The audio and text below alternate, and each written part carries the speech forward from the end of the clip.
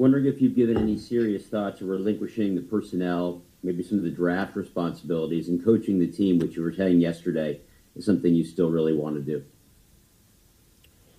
Yeah, I'm for whatever collectively we decide as an organization is the best thing to help our football team, and I have multiple roles in that, and I rely on a lot of people to help me in those responsibilities. If somebody's got to have the final say, I have it. I rely on a lot of other people to help, and however that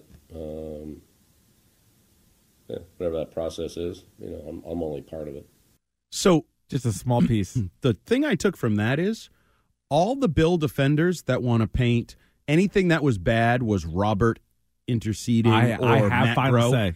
I have it. I have it. Somebody's got to have the final say. Right. I have it. I decided to draft Mac Jones. Mm-hmm. I decided to draft N'Keal Harry. I decided to draft Tyquan Thornton.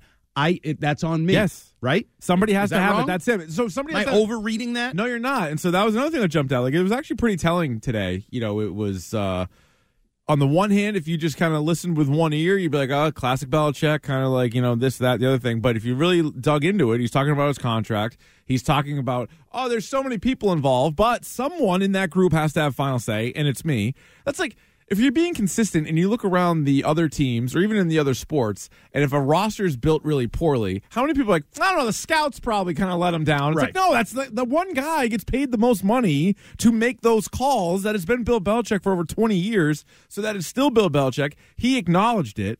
But for him to say he would do whatever is best for the team, he has used that line a lot, and you got to ask yourself again over the last 5-6 years, has that really been the case? Benching Mac Jones 4 times in game before finally taking him out of the starting lineup, was that what was in best interest of the team? I mean, let alone like Malcolm Butler and things like that. Was that really best for the team?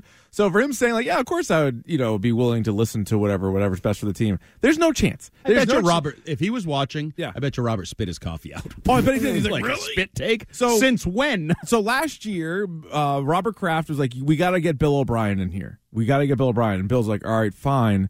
And then Bill O'Brien's like, well, I kind of like some guys that I'm familiar with maybe to be working on the offensive staff. And Belichick's like, no. So what was the best interest of the team? Like, what was it? Like, none of it was. So this, I think, he knew what he was doing today.